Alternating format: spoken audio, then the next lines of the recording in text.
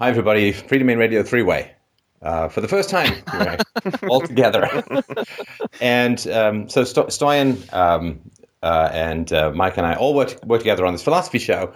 And Mike has been pulled in a direction we can only describe as Boromir-esque, if not downright Mordorian. That's a good way to put it.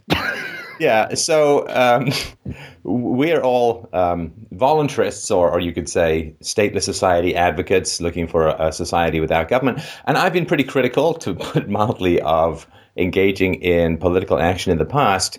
And Mike is sort of changing the gravity well. It's like which star is this planet going to orbit? And it has to do with one, I think you pronounce his name Trump? Trump? Trump. Lady in the Trump? No. Lady Mr. Donald Trump. Mr. Donald. So Donald Trump is, for those of you who don't know, he's an American multi-billionaire who's, had his ups and his downs. He's a reality TV star with his Apprentice show, where he challenges people to grow their businesses or be fired.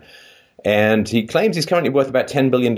He's declared bankruptcy a couple of times. He's married. He's been married, I think, a couple of times. And although his first wife has just come out and endorsed his presidential run.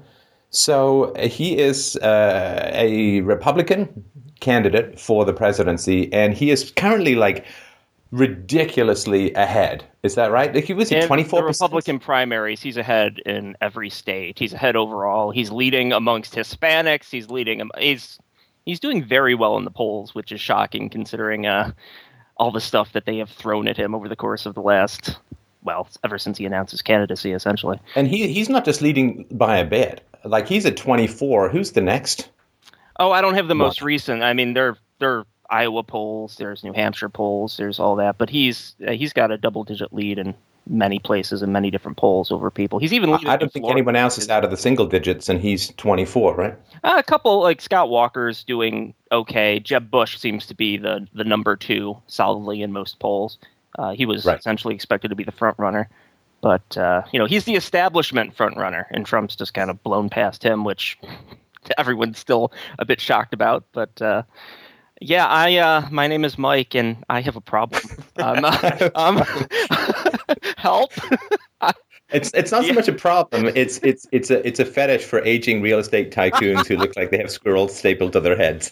I'm sure there's a subreddit for that, but we appreciate you coming forward. Because, Mike, you're tempted to engage in the political process, right? This guy is, very interesting to you. Now, I mean, the first thing that I really heard about him was this immigration stuff, wherein he said that people who are willing to break the law and come across the Mexican-American border illegally have a disproportionate number of criminals with them.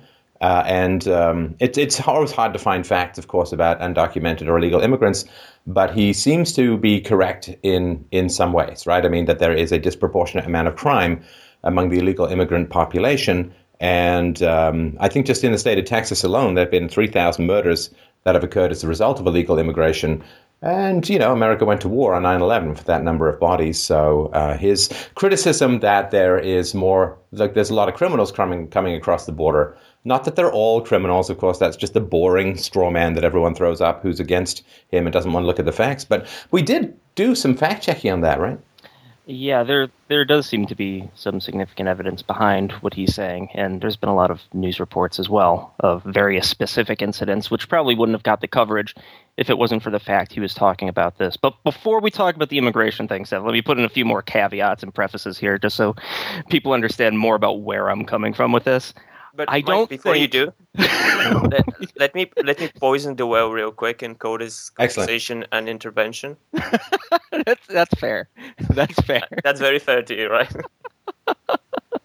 Well, no, this is part of the thing too. It's like, pull me back from the precipice of the ring. I mean, I don't think for a second that political action in any way, shape, or form is going to lead to a free society for all the reasons that have been talked about on the show ad nauseum.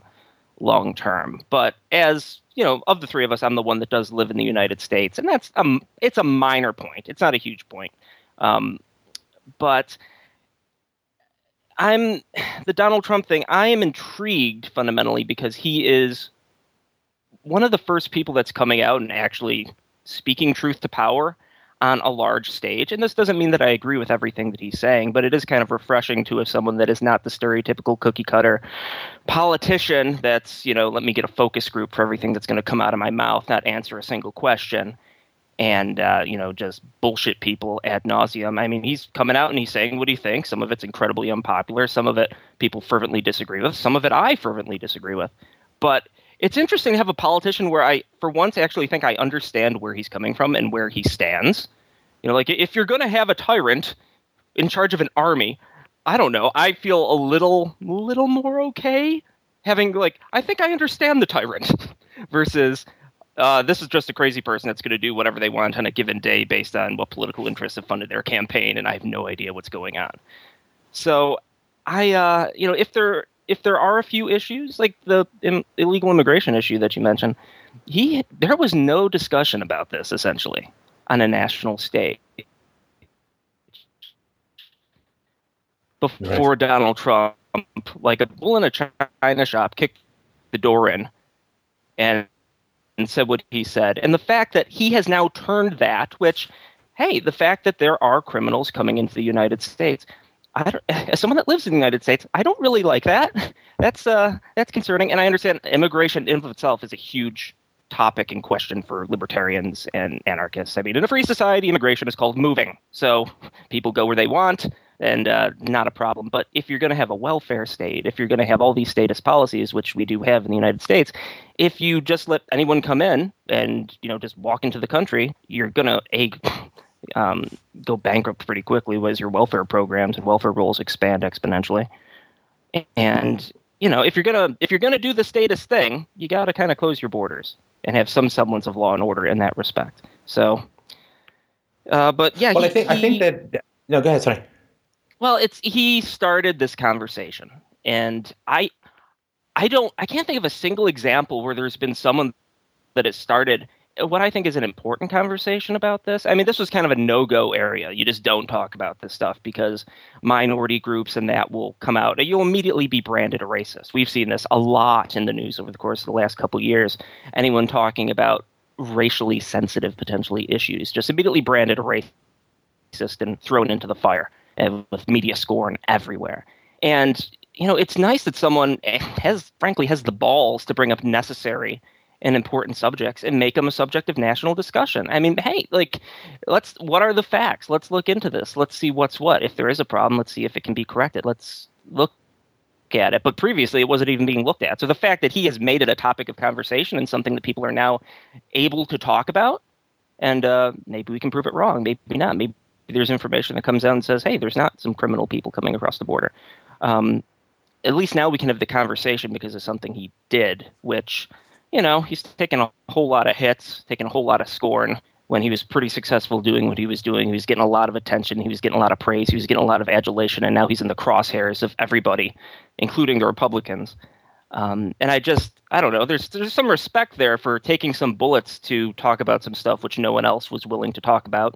And being a charismatic public figure who's been in the public eye for decades and having the FU money in the bank of $10 billion or however much it is, not needing to worry about, can I fund my campaign? If I say this, am I going to get a lobbying gig if this doesn't work out? Or am I going to get a cabinet position or this or that? It's just, this is a very unique situation where you have someone that is charismatic, who's a public figure, who people naturally have gravitated to on television and are aware of, has a high enough profile, that's actually spending his own money and bucking the system to a degree. And those qualities have not been present in any politician, certainly in my lifetime, that I've seen. And the bravery in talking about stuff that isn't popular, I appreciate. I mean, I think we do that a lot in this show. And it's just fascinating to see someone talk about this kind of stuff on a national stage and the ensuing shitstorm that erupts around them when they try to do it. So I don't think we're going to get to a free society because Donald Trump. That's no.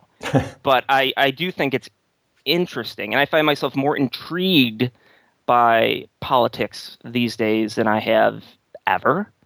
I mean, certainly since, accepting the realities of the state, whether it's libertarianism, voluntarism, anarchism, call it what you will.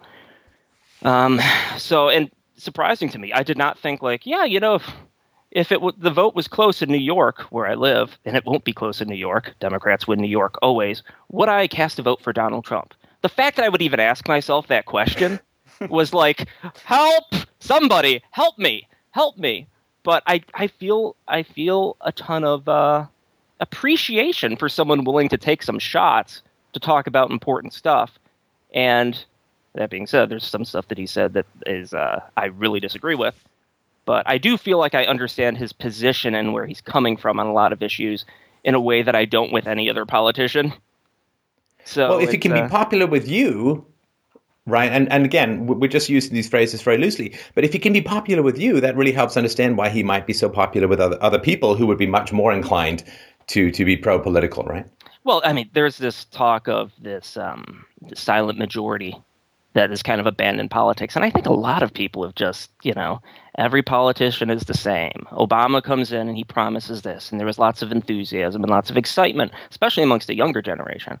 And then he gets in and it's more the same. And a lot of the shit that he said was going to get done didn't get done. And a lot of those promises that didn't get kept. So people going like, okay, this was like the politician. This was the John F. Kennedy of our era. And nothing has really changed. Yes, we have some Obamacare, which if you have to actually pay for it, oh my God, the premiums going through the roof. There's other stuff that has happened, but it hasn't exactly worked the way it was promised. We're not saving those thousands of dollars on insurance premiums. I'm paying them every month. I'm aware of this. Well, government spending has gone through the roof. Welfare spending is up by a third. Deficits and debts are exploding.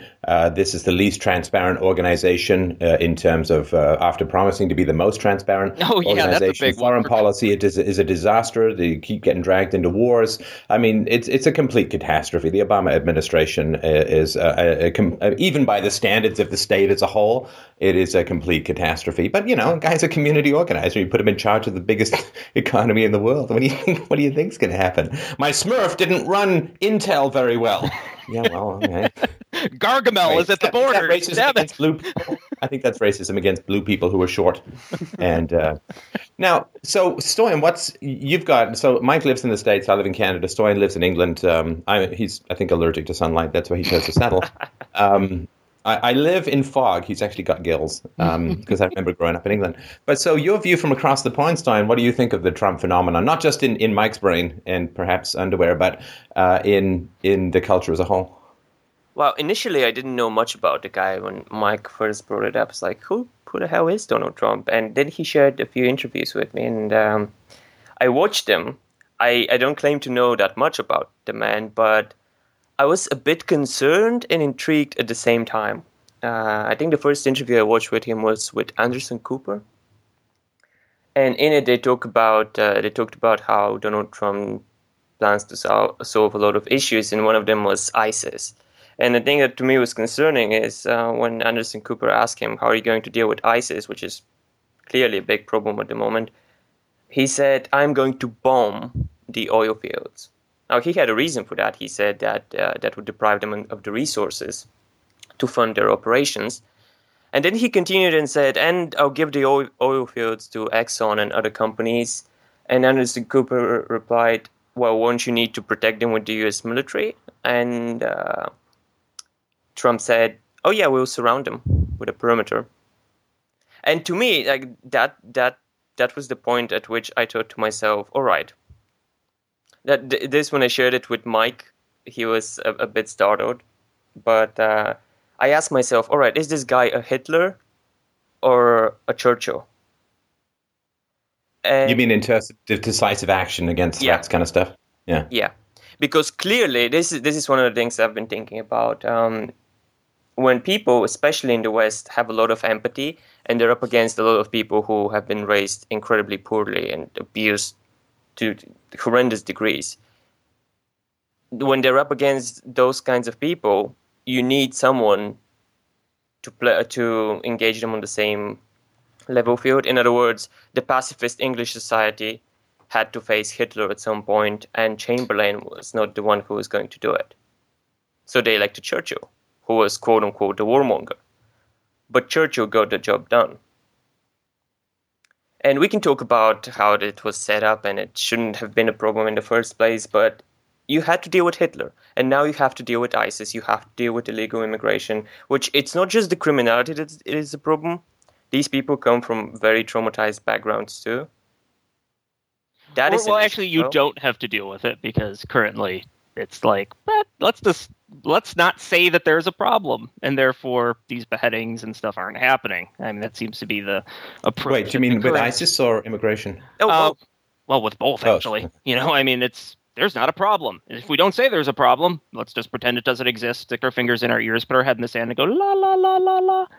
Yeah, but realistically, it's like the debt, right? I mean, if you postpone it, it gets worse. Mm-hmm. If you postpone dealing with it in whatever context, but some answer has to be made. Because right now, with regards to immigration and foreign policy, everyone's in the worst of both worlds in that they're involved, but they're not committed to solving the problem.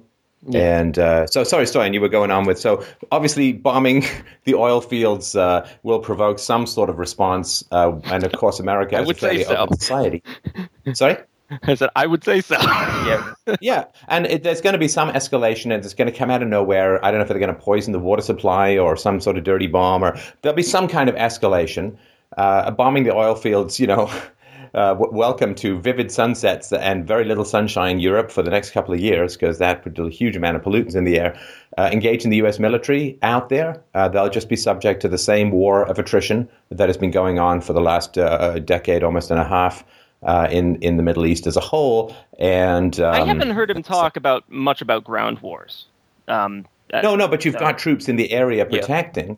Yeah. And so people will cut off their supply, they'll poison their water, they'll try and pick them off from a distance. There's always troops coming in and out, and those troops will be attacked and subject to IEDs and so on. So there'll just be the usual war of attrition that goes on whenever a superpower moves into the Middle East. It's just nickel and dime them until their economy collapses. I guess that was sort of the Soviet Afghanistan experience in the 1980s. So the idea that there's this big decisive thing, I mean, Churchill won, so to speak, and the Germans and the Japanese were beaten because they bombed the living shit out of the home countries.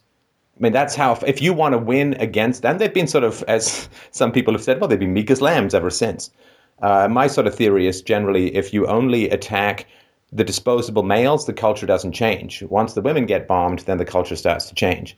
But that's sort of an unproven hypothesis that I'm just sort of mulling over. So, if you're going to be a Churchill, then you have to, if you want to sort of erase warmongering from a particular culture, the example and the evidence seems to be you have to literally bomb the civilians into multi-generational submission and create such an aversion to war in the country that you're fighting that it's simply unthinkable for them to go back to war. This happened, of course, when France was the center of World War I. That's one of the reasons they didn't want to fight in World War II, because they had a war aversion based upon their experience. Germany's very pacifist. Of course, Japan went from kamikazes to Sony as a result of mass. I mean, people, of course, remember Hiroshima and Nagasaki, but there were giant firestorms in Tokyo that killed even more civilians as a result of massive B-52 bombing campaigns in the mid-1940s. So, I mean, if you want to go and create a war aversion, you have to literally kill unbelievable numbers of civilians and destroy the entire infrastructure and not stop until there is complete surrender. And that's the commitment. I'm not talking about the ethics of it, which is a whole other question, but the practical results. And my concern with the Donald Trump thing is that might just be more poking of the hornet's nest.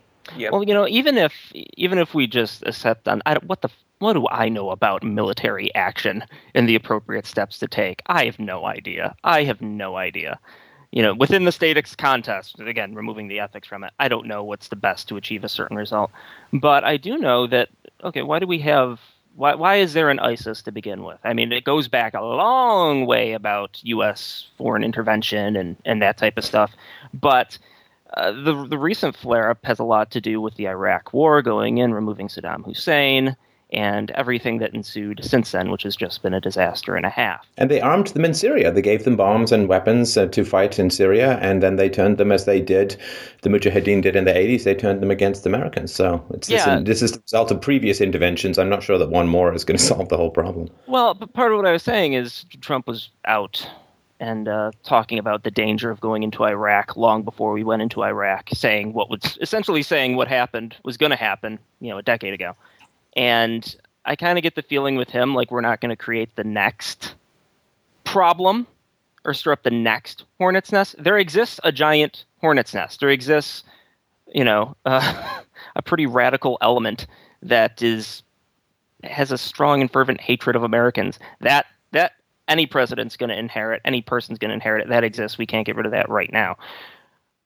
But I kind of have a feeling that Trump will be less likely to jump in and create additional problems, the next ISIS, 10 years down the road, as opposed to many other politicians, which, let me, just walk into this hornet's nest, stir it up, and, oh, shit, look, there's an immigration problem 20 years from now.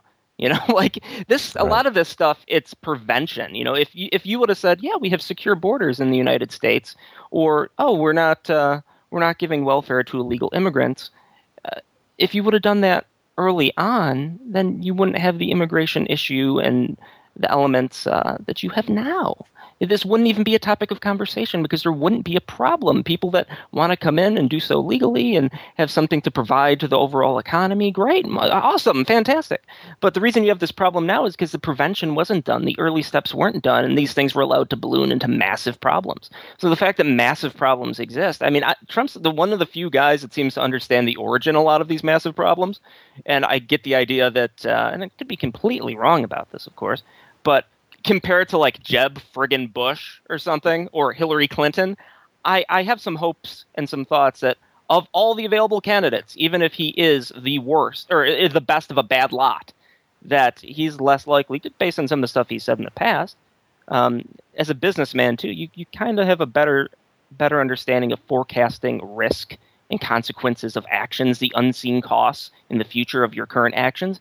I think he's a better person to be in that position than anyone else, just for that reason. What's the next ISIS? What's the next illegal immigration where there's all types of stuff coming across the border and it's unchecked and uncontrolled, and now we have to deal with a problem potentially in the United States?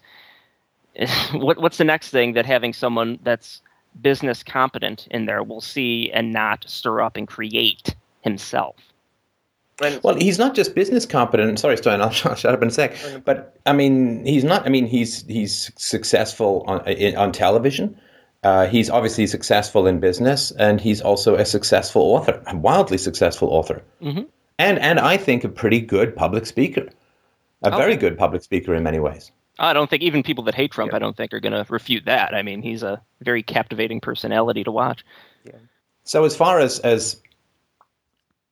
a very competent person in the White House is tempting, because the cheese-eating dunderheads that have been cycling through that, they've just been so terrible. The people who end up in power, they're not very successful people. You could sort of argue, well, Reagan in the past, at least he had a successful movie career, and then he was governor, and he did something well. Successful movie career versus I've created a $10 billion business.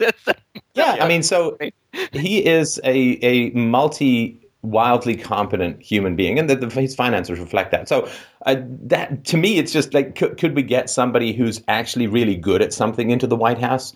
That is a fascinating question that is almost worth playing out just as a theory test.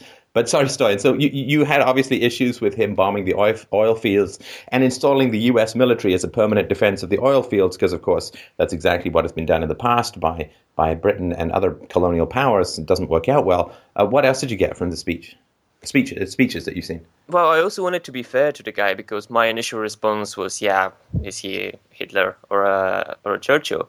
But at the same time, that is not exactly a fair comparison either, because both Churchill and Hitler had a very prominent background in the military. So they were military guys, and they have said, stuff has been said about Churchill that he was wildly competent too, but his competence was in the sphere of government, which I don't consider.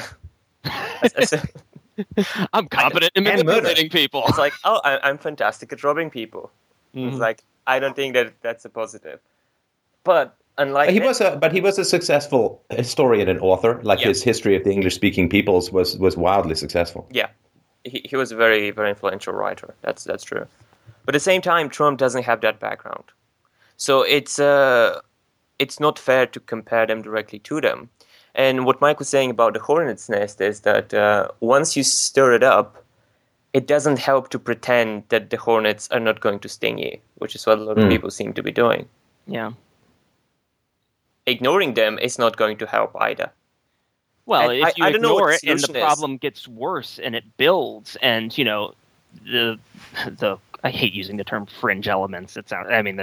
But if these groups get stronger, and then it's like, all right, 20 years from now we'll deal with it. It's like, if you would have stopped the Nazis early on, you wouldn't have had to fight the war that you had to fight on such a grand scale. If you nip stuff in the bud early on, it's a whole lot easier. If you rip the Band-Aid off right away instead of going one hair at a time or ignoring the Band-Aid as there's a festering wound underneath, it's, again,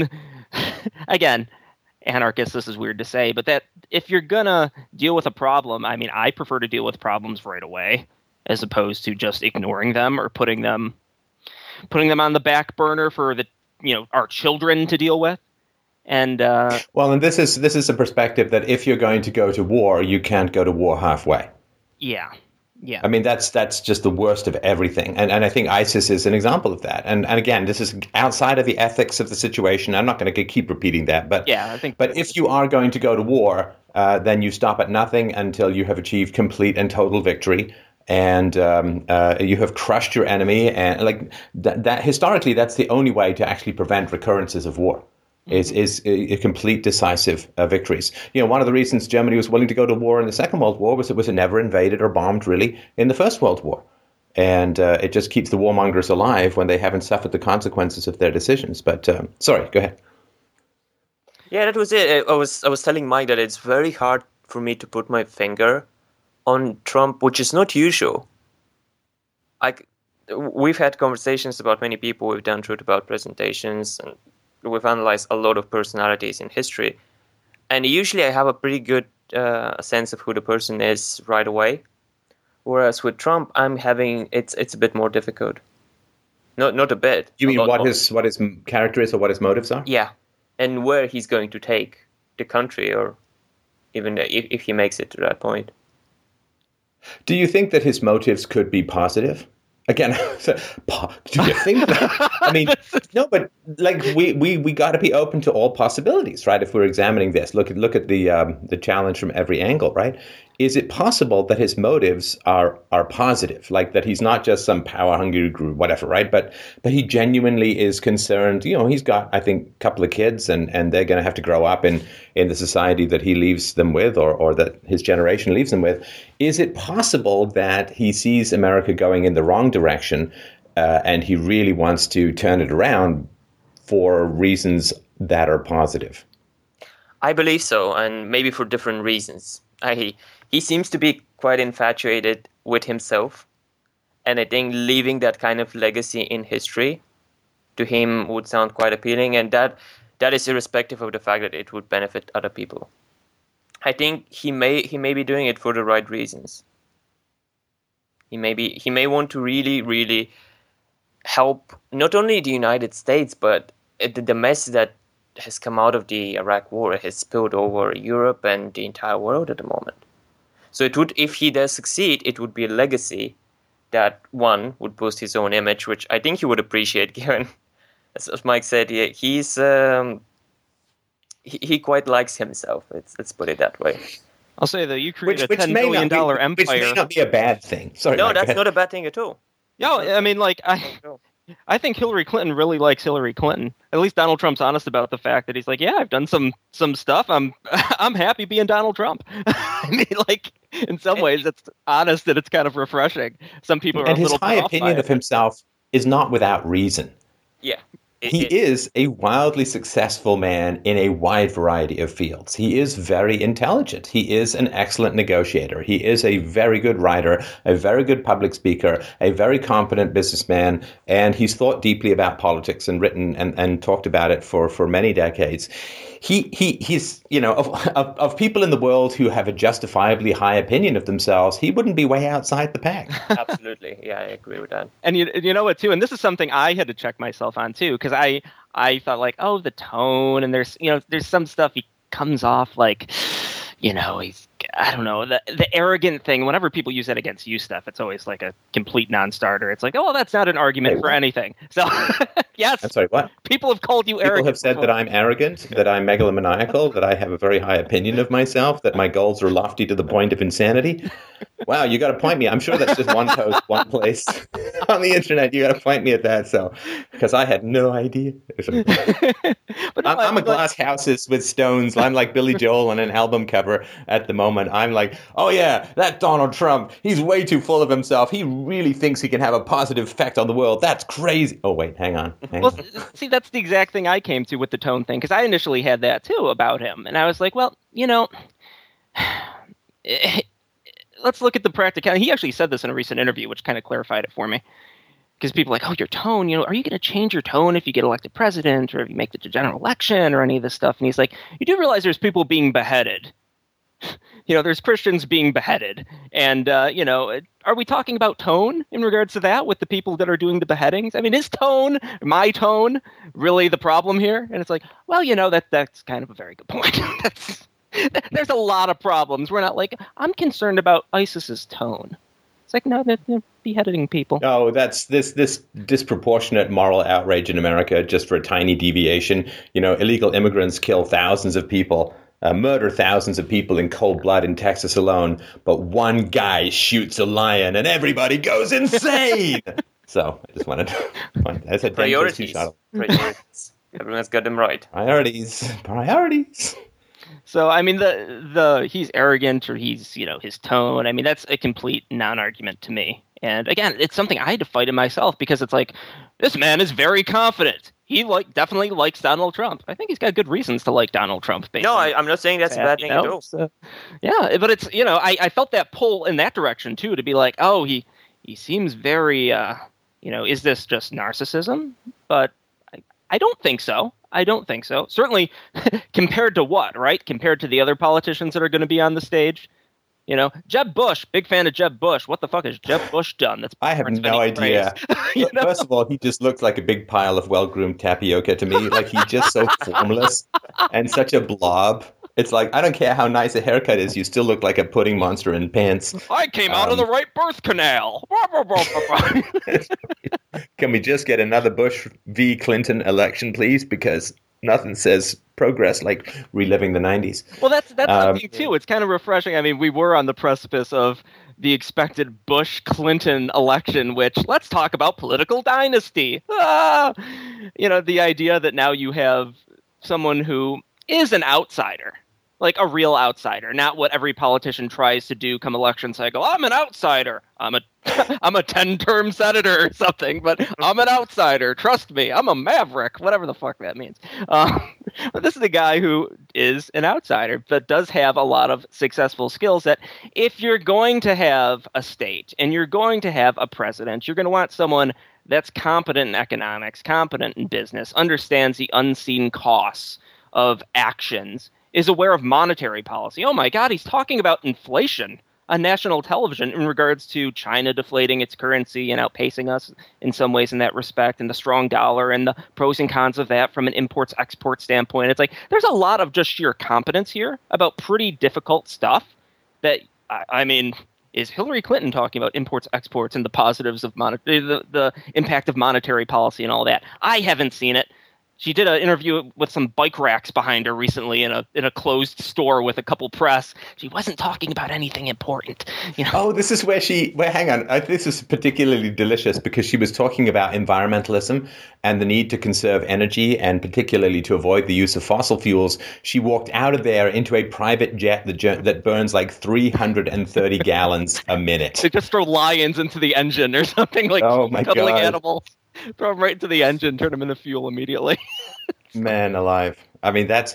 Well, what I find interesting in particular is that Donald Trump has had a career where the government has been in his way, whereas the other politicians, for the most part, have had careers where the government has been their propulsion to power. Yeah, right. I mean, Hillary Clinton has benefited enormously from her association with Bill Clinton and the government, right? They've made tens of millions of dollars in speaking fees and book fees, all of that. So for Hillary Clinton and for Barack Obama and these guys, the government has been their jetpack of power and money and prestige. So the idea that they're going to have a negative view of the hand that's feeding them is kind of incomprehensible. Right. But can you imagine what it's like trying to build and get permits and deal with manufacturing and all the regulations and all of that, the environmentalism, the OSHA, all of the stuff that goes. Donald Trump, I'm sure, has had this incredibly fractious and friction tense relationship with the state his entire career. And I kind of like someone who's really been annoyed by the state getting in charge. That's interesting to me. I have a lot of respect for people that are capable of getting shit done. Even if it's shit I fervently disagree with. There's a measure of respect there for it's well, you were able to accomplish that. You said, I'm going to do this, and then you did it. You made it happen. That's not a trait that a lot of people have. And there's a measure of respect for anyone who's able to follow through on what they say they're going to do, in my mind. So, if it's stuff like, I want to build this amazing hotel and amazing casino. Can you imagine what it's like to build something of that magnitude in New York or Chicago or one of these bureaucratic statist hellholes? I cannot fathom the amount of red tape and bullshit you need to go through to get such a thing done. And he's got a lot of that kind of stuff done. Yeah, if you want someone to fight corruption, you want the guy who's been paying bribes, not the guy who's been receiving bribes. Yeah, and he's up. Yeah. And I thought it was amazingly refreshing when he's like, they're like, well, you've given a lot of money to politicians. He's like, yeah, I give money to everything. Never know when I'm going to need to get something done in the future. Never know when I'm going to need a favor or need to get something. It's like, this is how the system works. It's like, wow, someone's actually saying that on national television in front of a wide audience and getting lots of attention. That's different. Yeah, that's different. Refreshing. I mean, compared to what? Jeb Bush? Fuck. I'm going for the tapioca vote. I've got it locked up.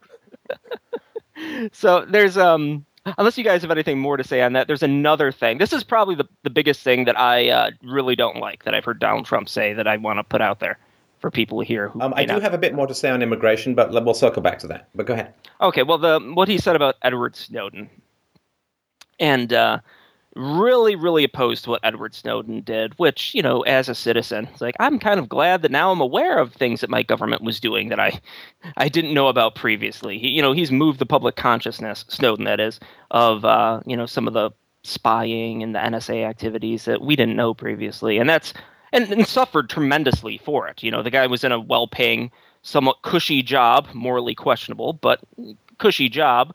And now he has to go live in Russia under constant threat of, will Putin like me tomorrow and send me to the gallows?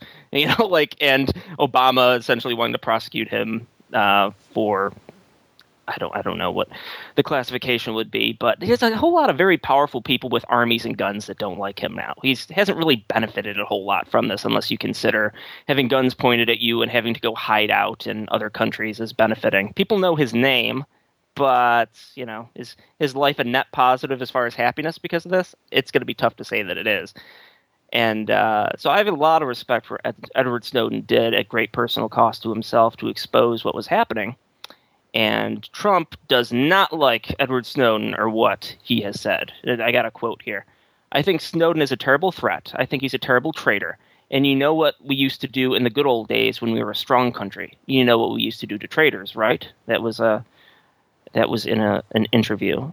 And, you know what we used to do to traitors? I mean, essentially it was the death penalty.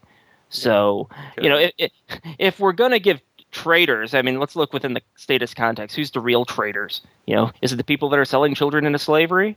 I'd say it's them over Edward Snowden. If you're going to use that harsh tone with anyone, it should be the people that are selling children into future financial slavery.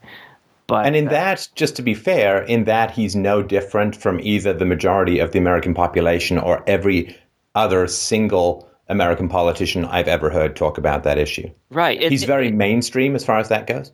Yeah, it is. With that, there is the compared to what factor in this realm. Right. It's not like there's another politician that I'm aware of that's like, yes, Edward Snowden, what he did was amazing, what he did was great.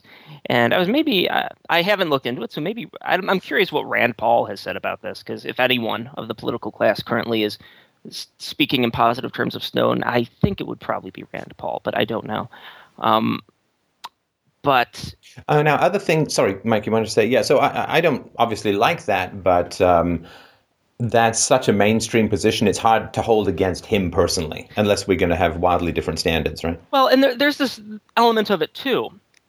It's consistent within everything else that he's saying. I mean, Trump is a very strong nationalist, just based on everything he said. He talks about the trade deals and are they beneficial to America.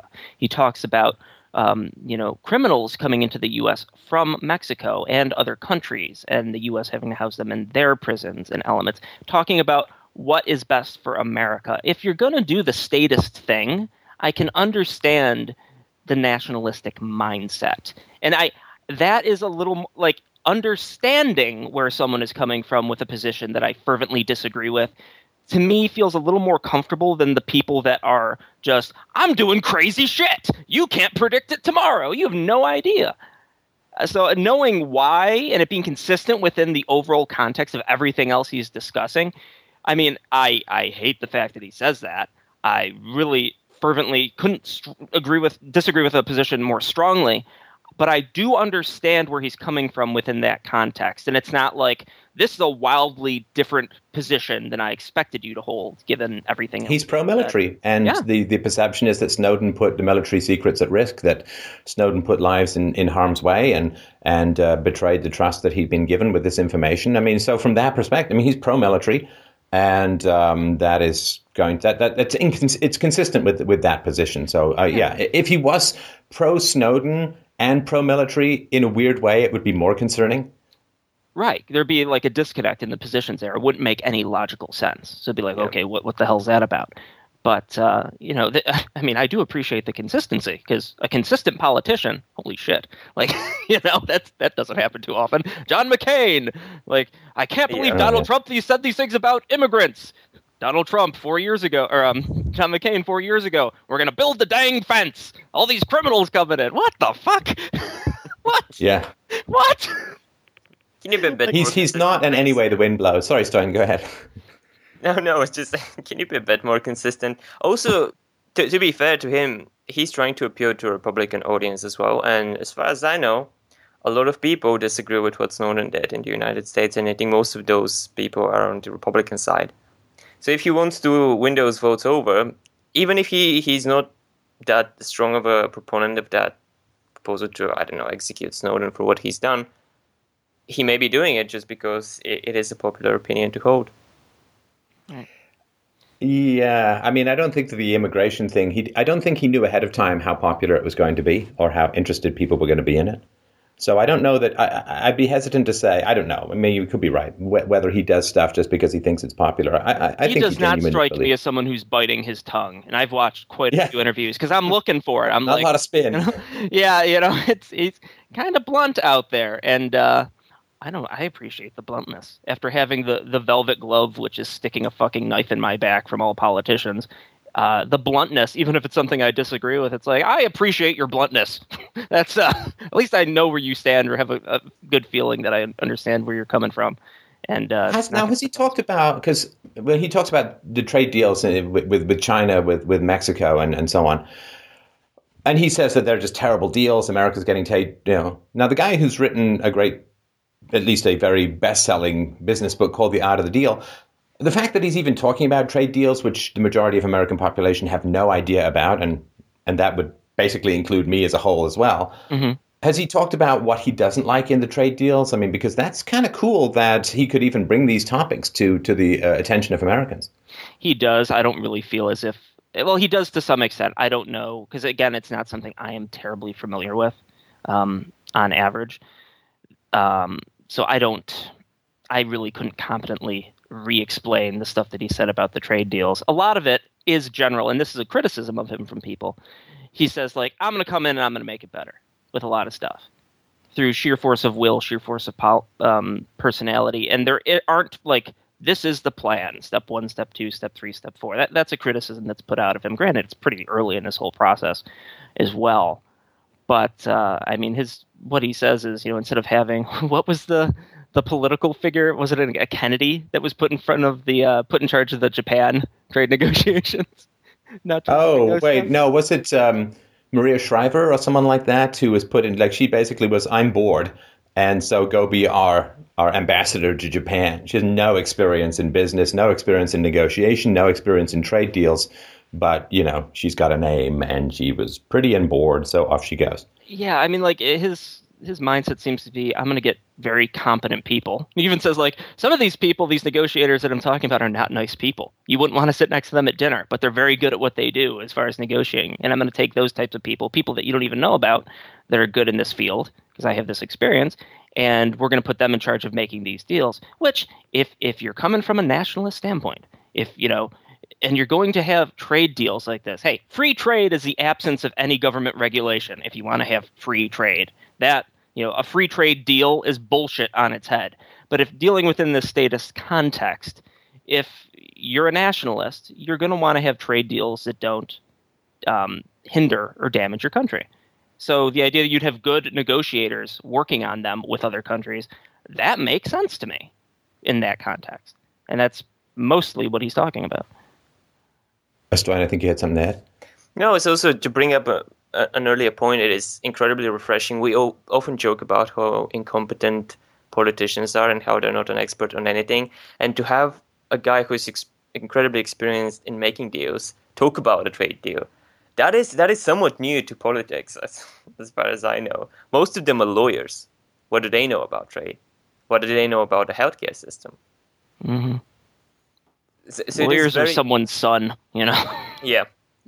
Yeah, this guy's got a payroll in the thousands, of which healthcare costs is an enormous part. I mean, he's obviously not an expert in healthcare, but it's a huge part of his business decision-making process to deal with healthcare costs, which has not been the case with anyone else of recent memory that I know of.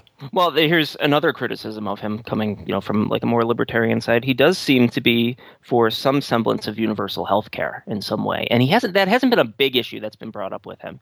But he has talked about it to a degree, which certainly is a contrary position for a Republican candidate to take.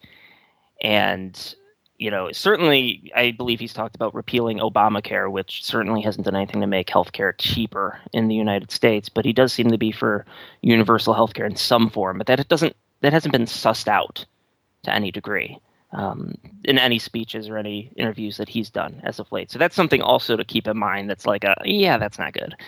That's not good. But is it better than what we're going to have? Again, compared to what in this statist paradigm? Not expecting the state to fall tomorrow. Is it, would you rather have a universal healthcare system which is a bit more efficient, or would you rather have Obamacare, which has more layers of bureaucracy? I mean, as someone who does pay insurance premiums, I don't know. It's an interesting question. So I think that the phrase that keeps popping into my head is buying time. Yeah, that's a great way to put it. I mean, because again, I don't think Donald Trump getting elected is going to change the political system for the future, and we're going to lead to a free society on the back of Donald Trump and his amazing hairdo. That's not going to happen. It's not going to happen. But God, I mean, it seems like shit. Looking at the news, it's just getting worse and worse and worse, and there's more problems. And then it's like, let's go over here and do this problem.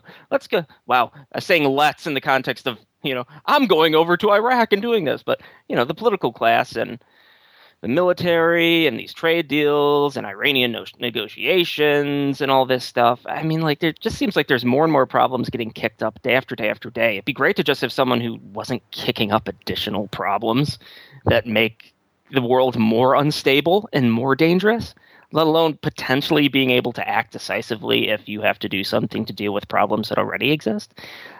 And even if it's just prevention in the sense I'm not going to go do random stupid shit, which is going to, make the world less stable.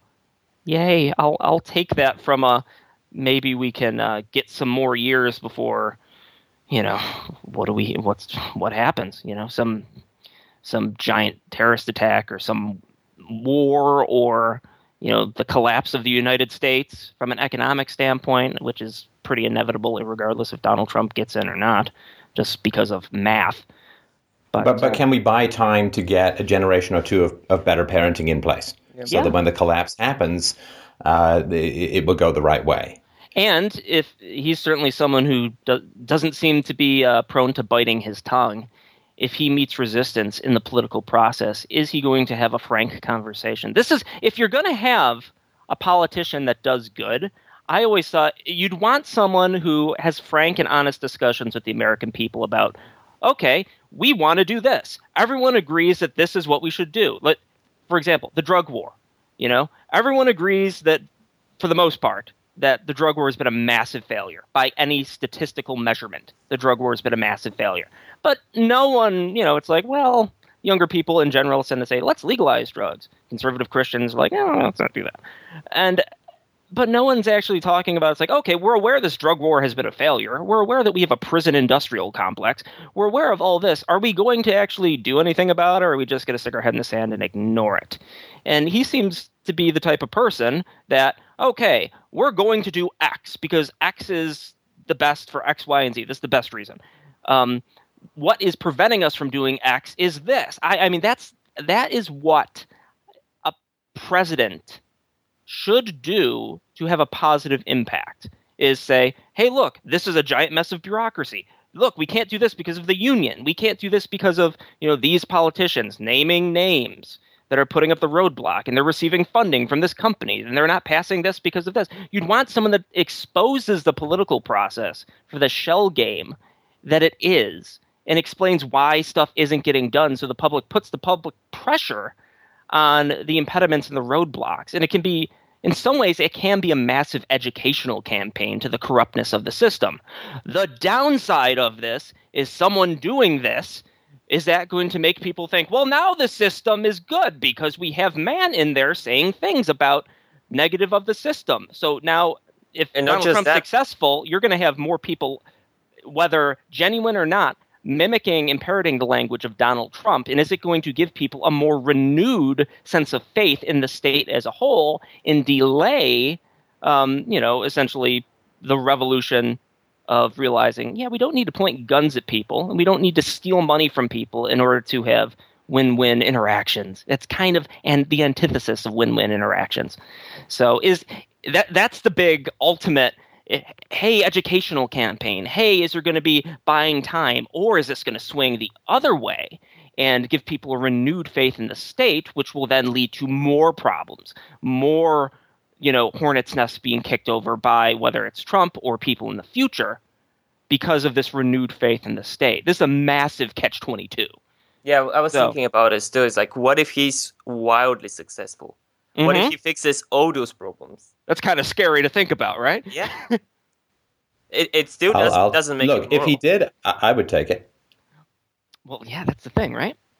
But at the same time, it will be used as an example. It still doesn't change the moral aspect of it. It's still immoral.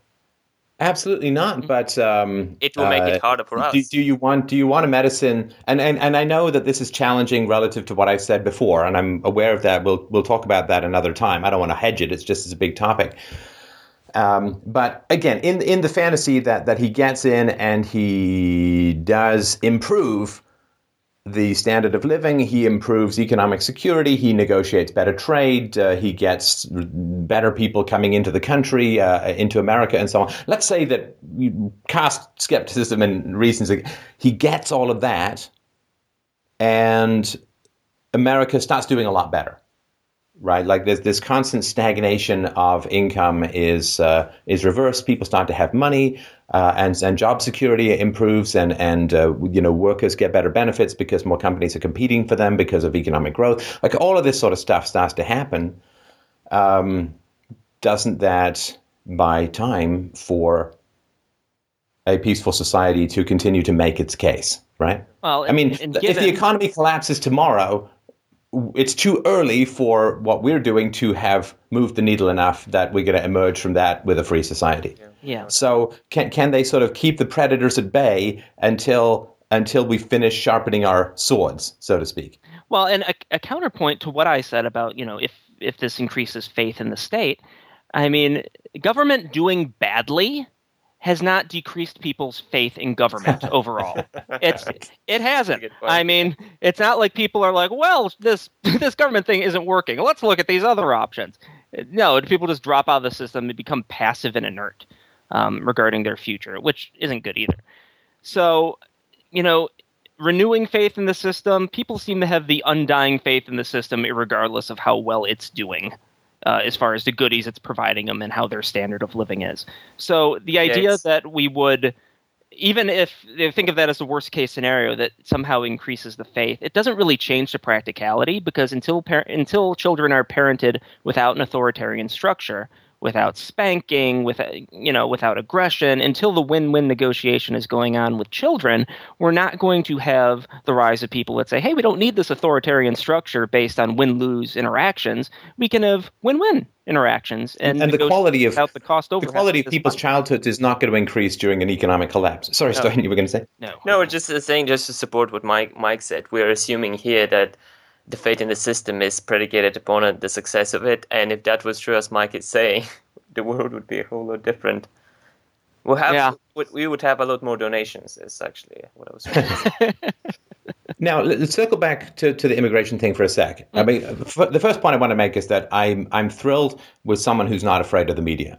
Because that's been a huge stumbling block for Republican politics for the past couple of generations. It's the Republicans are terrified of the media, and they throw the Republican voting bloc under the bus in order to appease the media, to not be called racist, to not be called sexist, to not be called elitist, to not be called white privileged minors or whatever. And so the fact that you have somebody who's genuinely not afraid of the media, and who, through not being afraid of the media, is showing the media to be a paper tiger, because the media all explodes with outrage and rage. Oh, he said this about John McCain. Oh, he's saying this about immigrants. He's done. And his polling numbers go up. Yeah, and his poll numbers keep going up. So what he is a living testament that hopefully will give some courage to other people that the media is a paper tiger. Just because the media gets mad at you, that's just a bunch of whiny mama's boys, basically, who are generally on the left, trying to pretend that the pen is mightier than the truth. And so the fact that he's not afraid of the media, and the fact that the media disapproval of him, it only seems to serve to enhance his reputation, is fantastic. It's like what one man can do, another can do. Hey, this guy's not harmed by this weapon, so I guess I don't have to be scared of this weapon anymore. Because people who live inside the world of politics and the public life, the media is always around them, and the media shapes a lot of opinions around them. But outside of that bubble, people hate the media in general. Mm-hmm. Like America, you look at sort of trust in the media, it's ridiculously low. I mean, people genuinely hate the media. So if the media hates you, you got to be doing something right. So I think that is important. The fact that he's bringing up this debate on immigration is long overdue. Long overdue. Like as recently as 1965, America was pretty homogenous when it came to culture. Since Ed Kennedy put in the 65 Immigration Act, which he promised would not change the American demographics in any substantial manner, American society has wildly changed, and it's not been debated, because anybody who tries to bring up any debate about it is instantly screamed down as a racist and blah, blah. So the fact that this is something that needs to be discussed about. Mm-hmm. The fact that people who vote generally Democrat are pouring over the border is cheating in politics. That is buying off the judges. That is not fair. That's even worse than targeting the Tea Party groups through which Obama stole the election. So the fact that different cultures, I mean, do libertarians genuinely think that people raised in the socialist hellhole and traumatic childhoods of Mexico are going to come across the border and vote libertarian? They're not. There's giant waves of people coming in from Mexico and other South and Central American countries. They're not coming in because they want to establish a free market paradise. And they're not coming from a place where there is less authoritarianism in the parenting, which is going to leave them more likely to be open to win-win negotiations in a non-authoritarian structure governing society. Yeah, just because they're running away from an abusive authority doesn't mean that they're not going to recreate it. I mean, that's like saying some teenage girl who runs away from an abusive household is just going to automatically end up in a happy and peaceful marriage. They tend to bring their trauma with them and recreate it. And Stoyan, you brought up a point which I'd really like you to expand upon, because it's been going round and round in my brain for the last couple of weeks. about the disparate or opposing childhood experiences of the immigrants versus a lot of the Western natives? Yeah, we already know that those people are not doing well. You just have to look up the news, the bloodshed that is going on in Mexico. Like that is not the outcome of a peaceful society.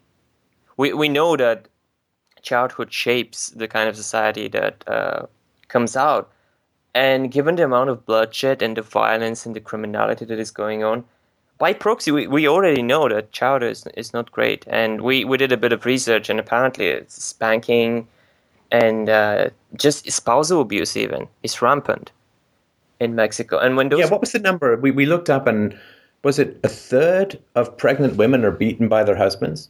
Yeah, I think it was something scary. Something it just mind. Yeah, and that releases hormones, that the stress hormones, cortisol, that fundamentally can alter the baby's brain and render it traumatized even before being born. Childhood sexual abuse is rampant in certain areas of Mexico. Up until the late 1970s, the topic of child abuse didn't even exist in Mexico. Childhood is fairly wretched throughout almost all of Mexico. These are very traumatized people in a culture that barely recognizes that trauma, coming flooding into Western society, which has had childhood, peaceful childhood and childhood rights, you could sort of argue, for at least 150 to 200 years. It has been a focus, and that progress has been really slow and painful. But at a time where in Europe, some countries had already banned spanking, the topic of child abuse didn't even exist in Mexico. They are centuries behind the West when it comes to respecting the rights of children, and having all of these traumatized children, grown up or not, come pouring into a country that's tried to work on respecting child rights for the last couple of hundred years is a fundamental incompatibility. I don't want to equate a country to one's personal life, but we know that we wouldn't allow those types of people in our homes. Yeah. Yeah. And we wouldn't want to be friends with them. We could have sympathy for them. Yeah. But the best thing to do is not import traumatized people, but export peaceful parenting to their country. Especially when they can have power over your life through voting. Especially when they're... And so it's not like we haven't had examples of angry mobs burning down municipalities in the last several years here as well. Several months, you mean? Yeah. And it's a different demographic for the most part, but that's a bit also concern. Difficult childhoods, as we've studied for the most part. Yeah, I mean, as far as spanking rate in the U.S., based on Elizabeth Gershoff's study, the black children are the only group that spanked more than Hispanic children.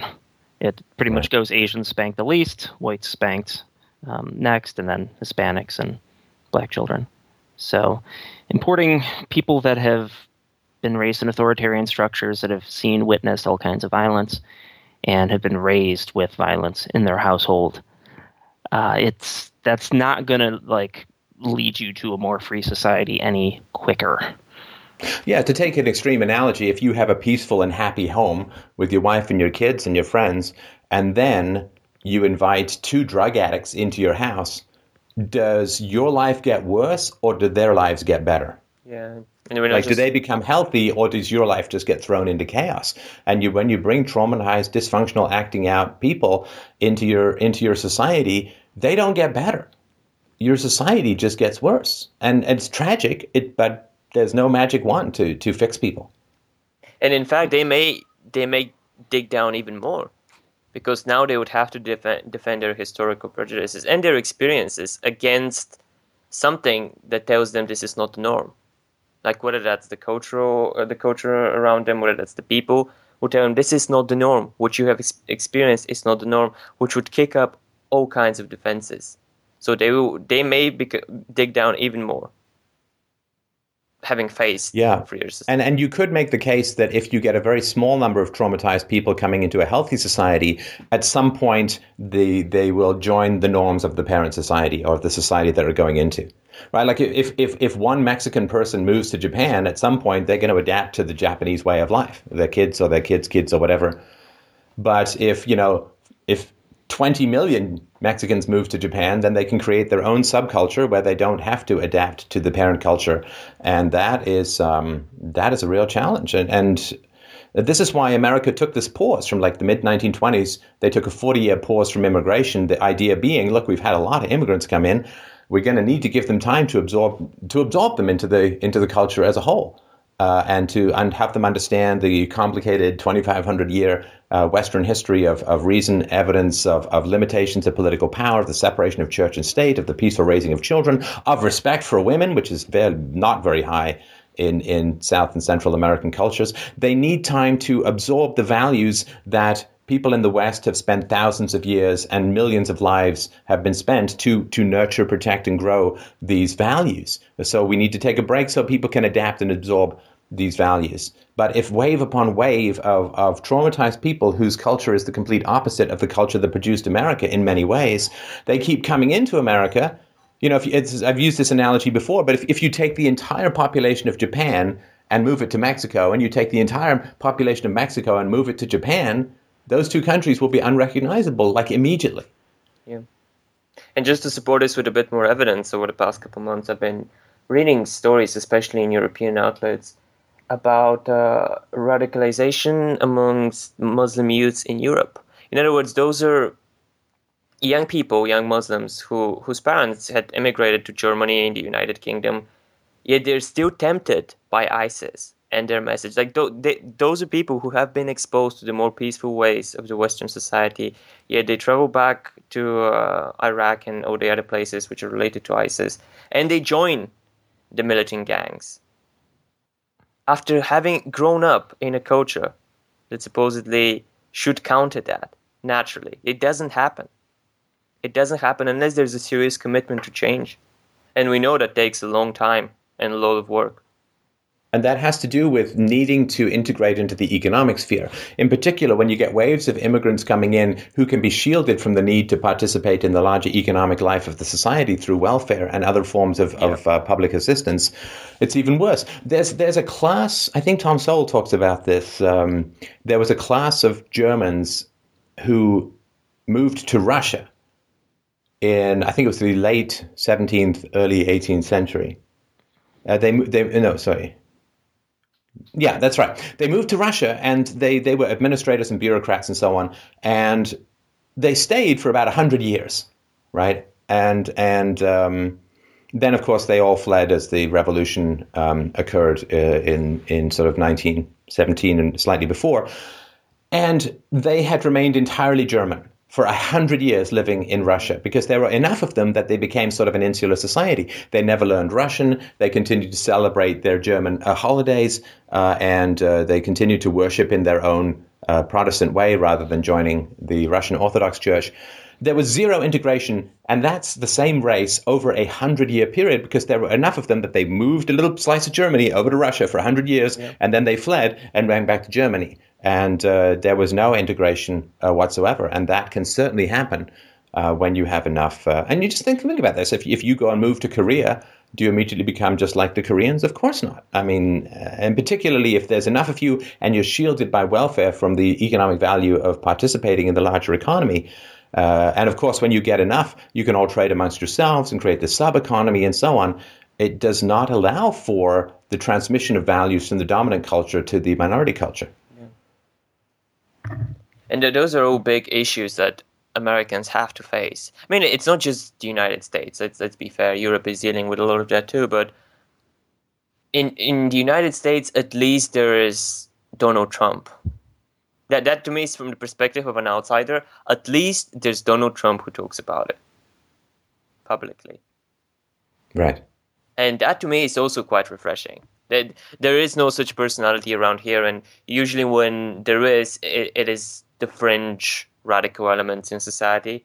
Whereas now you have a successful man who is open about it, and he's not afraid, as you said, of the media. Oh, if you could create a Frankenstein monster in a lab to potentially have some impact on the political system in a positive way, I mean, you'd want Franken-Trump.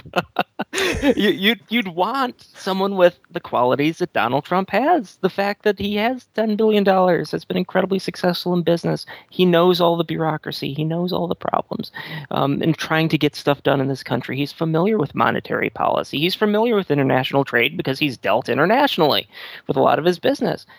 I mean, he's a public figure that people know and have strong opinions about and gravitate to, and a charismatic personality. I mean, getting like one of these traits in someone, I immediately think, and people have made this comparison too, to Ross Perot, and when Ross Perot ran, because Ross Perot also had a lot of money and therefore was able to self-finance his campaign and get a different perspective out there. But it's not like Ross Perot was a charismatic figure. It's not like Ross Perot, in the face of media criticism, was as fiercely speaking truth to power in the way that Donald Trump is about some of these issues.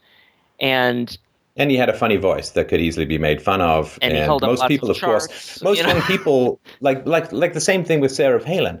Like, a lot of people genuinely think that Sarah Palin said, "Well, I can see Russia from my house," which she never said, right? That's something that Tina Fey said when she was making fun of Sarah Palin. And so in the same way, like, Saturday Night Live made a lot of fun of Ross Perot, and that's where people got their impressions of him from.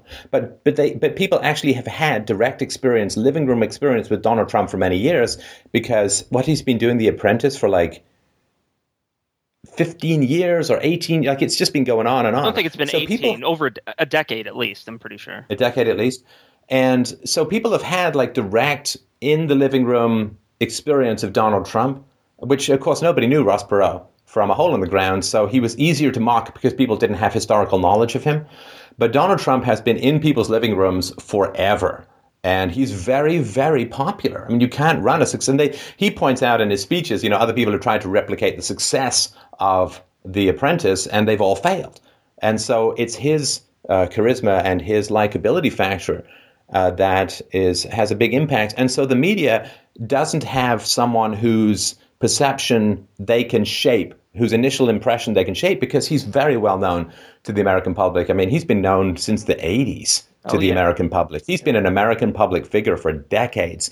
And in people's living rooms on television. And so when people try and pay him as a buffoon, as an idiot and stuff like that, that was easy to do with Ross Perot, who was short and had a kind of whiny voice and used a lot of charts and so on, and didn't have a lot of charisma and was unknown to the American public.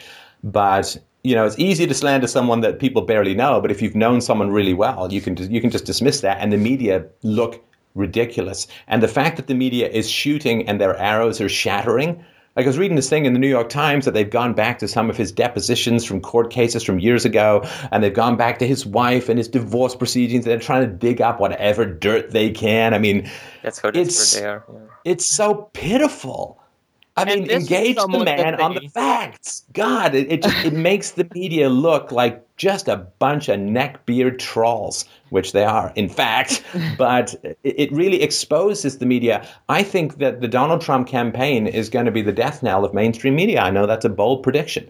But I think that because it used to be that the mainstream media would report on his speech.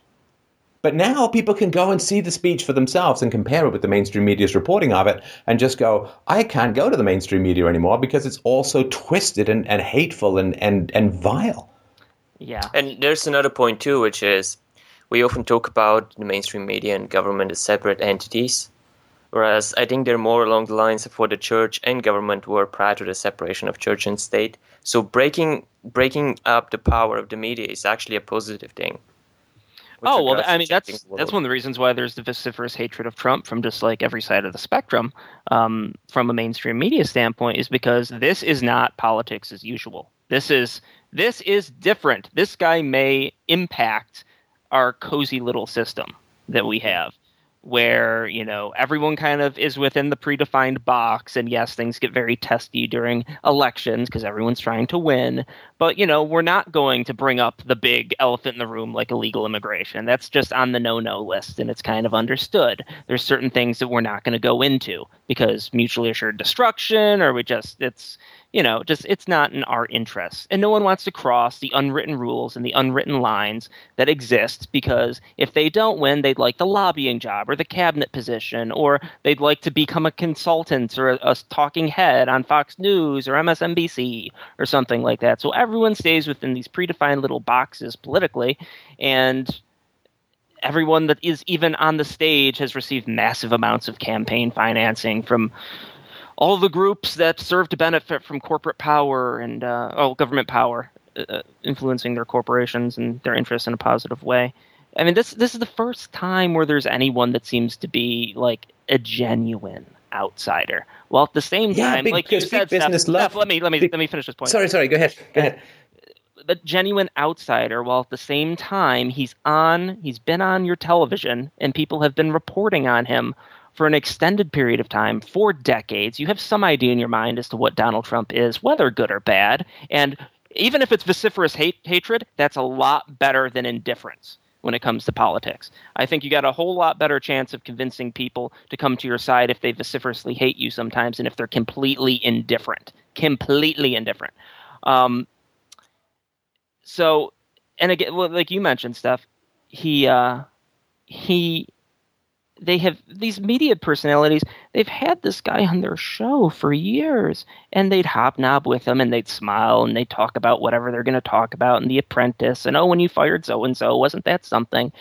And then it's like, now he threatens our interests. Let's violently turn on him. Like, and these people that previously were having pleasant conversations with Donald Trump and smiling and schmoozing and all that are now vociferously denouncing him. It's like, wow, if that's not a bigger illustrative example of what the media is, change on a dime because you threaten my interests. Oh, God. I mean, like, I don't know what could expose people to the evil of the media. And some of the recent stuff that's been thrown out against Trump, even liberals and people that hate Trump are looking at this going like, this is just shit. This is just nonsense you're muckraking trying to drag him into.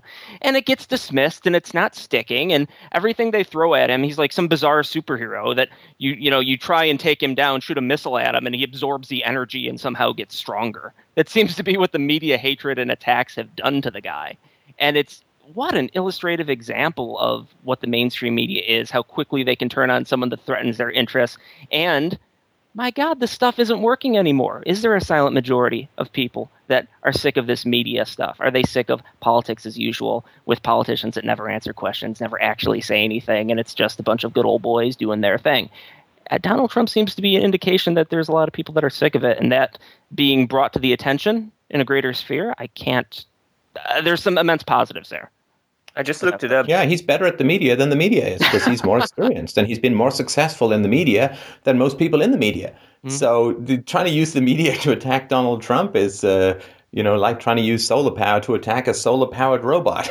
It just makes him stronger. And the illegal immigration, too, is so destructive to the black community. It just drives down wages. Now, big business loves it because it keeps wages low. You get more and more unskilled people pouring in looking for jobs.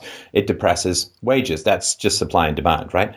And so the fact that he is talking about immigration, big businesses give lots of money to Republicans and Democrats in order to avoid talking about illegal immigration. And this is what people have pointed out, that there's this double vice crushing out the middle class, right? Because the Democrats want illegal immigrants because they reliably vote Democrat, and big business wants illegal immigrants because they drive down wages, which enhance their profits. And the blacks in particular get caught in the middle and really, really dislike it. And of course, if the left cared at all about the blacks, as they consistently claim to do, then they would be reducing the number of unskilled people pouring across the border and out competing. So I think all of that stuff is it's important. And the question is, too, like, you can't get rid of the welfare state right now. I mean, if Donald Trump went up and said, I want to get rid of the welfare state, he would crater. Like, I mean, there's just no amount of charisma that can overcome that. But he can go up and talk about getting rid of illegal immigration or closing the border or whatever.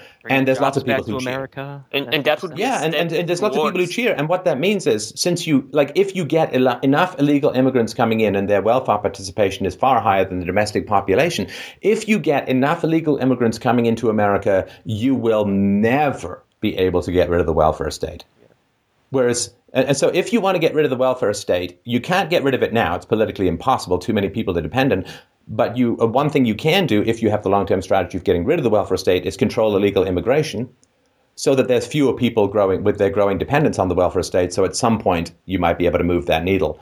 So that's an important thing. Sorry, Estoin, I think I interrupted you. Oh, no, that's exactly what I was going to highlight. It's a step towards removing it. Like, you can't deal with the problem when there are so many people that are dependent on it. Their lives are dependent on it. They have made decisions that were based upon them receiving welfare. So those people are going to vote against you. No way. And I was just saying, I looked it up, because we talked about a silent majority. Only 55% of Americans participated in the 2012 presidential election. Only 55%. We don't know where the rest are. They may be indifferent. Lord, if you're getting someone like me quasi-interested, I mean, you can't have someone that's more opposed to the political spectrum than me. And yeah. I'm intrigued. So they may indeed be, well, maybe not a majority, but a large chunk of Americans who are very concerned about these things, and there's no one who represents them in politics. And he's going to get them interested in political stuff, and then we're going to be able to talk to them, and they've got some knowledge base. At the moment, lots of people don't care about politics and won't listen to this show because they think it's a political show or whatever. They don't care about politics. He's going to get them engaged in the political system. And the same thing happened with Ron Paul, to be fair, right? I mean, Ron Paul got a lot of people who otherwise wouldn't be interested in the political system engaged in the political system. Mm-hmm. And, again, I haven't changed fundamentally any of my opinions about that. But I will say that I'm glad he's in the race because he's bringing topics to the forefront that really need to be talked about. And, again, I'm with you, Mike. He's not going to bring about some libertarian paradise. But if he deflates the power of the media and he gives people courage with regards to speaking truth to power, and the real truth to power at the moment is not the government. The real power is the media and their capacity to just lie about people and slander people and dig up dirt and just that general yucky, mean girls, vicious, sociopathic, muckraking, two-faced, weasel, backstabbing bullshit that they generally enjoy. So anybody who deflates the power of the media or who reveals them to the paper tiger, I'm behind. I'm glad he's in the race. We're going to cover this stuff no matter what. Yeah. But it's a hell of a lot more interesting with the Donald around. I'll tell you, because we were talking about presidential election coming up. We can do like profiles on various candidates and their positions and explain why positions won't work and stuff. And looking at the field, 6 months ago, it's like, oh my god, this is going to be painful. Yeah, we were drawing short straws. Who gets to do that? Who gets to take that bullet? And now, and I will say too, now that even a guy like Bernie Sanders being in the race, and we've put together something on Bernie Sanders that we'll release in the very near future. Oh, but even the fact that there's an outright socialist in the race talking, it's like, and this is certainly making things a little more interesting, So, from the outsider potentially standpoint, well, Bernie Sanders, who's been a politician for many years, it's hard to call him an outsider, but from bringing interesting discussions and dialogues to a national stage, I find it interesting. And this is a big thing. I'm expecting a lot of people, and I could be wrong, and I hope I am. I'm expecting a lot of people to be very mad at me for talking about my intrigue in the Donald Trump candidacy. Being honest, man. I know, but I'm expecting a lot of people to be very angry at me for talking about this. And, if you do want to discuss this with me, you can call into the show, mail me at operations@Freedomain Radio. Even if you just want to send me feedback, I'm curious what people do think. I'm expecting people not to like this. And this doesn't really change. My intrigue with Donald Trump doesn't fundamentally change anything about me or my positions or anything. What am I going to do now that I find Donald Trump intriguing? I'm going to probably watch more Donald Trump interviews on YouTube. Which makes you or you, or may make it stronger. Yeah, and we're going to cover the presidential campaign and presidential politics anyway, and it's not like it's like Trump 2016. Let me get my campaign button right now. It's I'm still an anarchist. The political process isn't going to change the system. It's not going to lead to a free society. That's not going to happen. It's multi-generational change, fundamentally based on peaceful parenting and win-win negotiation with children without raising them in an authoritarian structure. So it's fundamentally nothing has changed in my mindset. I just find this, someone that's actually got shit done in their life and been a success, speaking truth to power in a big stage and making a whole lot of politicians and corrupt, evil, monstrous people uncomfortable. I find that interesting. And there may be some tangible benefits on the side to that as well. So I just want to stress too, nothing has changed. There's no fundamental. And I've thought about this too. What really has changed in my mind because I find Donald Trump interesting? Has my position on any issue changed? No, it really hasn't. I'm just aware that if we're going to put on we're in a status paradigm hat, which we are in a status paradigm. The majority of the people are in a status paradigm. what would you want? What would you want? Do you want Hillary Clinton? I mean, I don't. As someone that lives in the United States, I don't. That's rather horrifying to me. 8 years of Obama has already made a lot of the stuff that I pay for a whole lot more expensive. And maybe that would have happened with a Republican, because many of the Republicans are exactly the same as the Democrats in so many ways.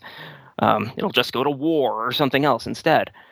But yeah, nothing has changed, and it's intriguing to me. This is so unexpected that I would find someone running for the political office of President of the United States intriguing, and I would watch interviews with them. And I think the only reason that is intriguing is because it's someone who isn't a politician, and someone who Franken-Trump, like we mentioned.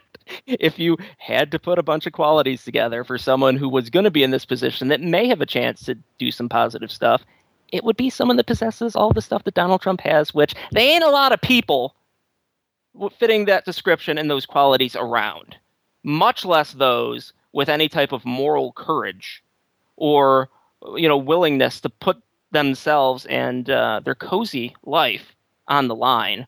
To go from being someone who was a darling, could get on any show and be talked about positively with the general media chit-chat and watch your show and all that stuff, to now someone who is vociferously hated by a large segment of the establishment. He's sacrificed quite a bit to do that. So the amount of people willing to do that, he's talked about this too. He's been told is if you do something, if you're successful in life and you do a lot of stuff, those types of people don't and shouldn't run for political office because they're just going to eviscerate you from every stance. So you get unknowns that haven't done anything. You get George W. Bush's kid. Oh, not George W. Bush's kid. George Herbert Walker Bush's kid. You get the dynasty politicians, or you get, the bought and paid for people that are thrown up there, or, whatever. You get a governor that hasn't done shit, which has driven his local economy into the toilet because, he's got experience managing something. You don't get people that actually have accomplished anything successful. Would you rather have Hillary Clinton, or would you rather have the CEO of Amazon in charge of the country? I'd pick the CEO of Amazon. Is the CEO of Amazon going to run? No, he's not going to run. Donald Trump is. He's got business experience and a lot of intriguing qualities, and I appreciate that. That's even if it's someone that I disagree with their positions, the fact that they will put themselves and their life on the line, their public life and persona on the line to do something that they feel is important, I respect that. I really do. So I wanted to have this conversation and talk about this. I always say, wouldn't it be so great if on a public stage we could have these important conversations about things like immigration and bring a wide variance of viewpoints and arguments and bring the best evidence to bear and just talk about this on a worldwide basis and have these discussions, and people could pay attention and debate stuff back and forth.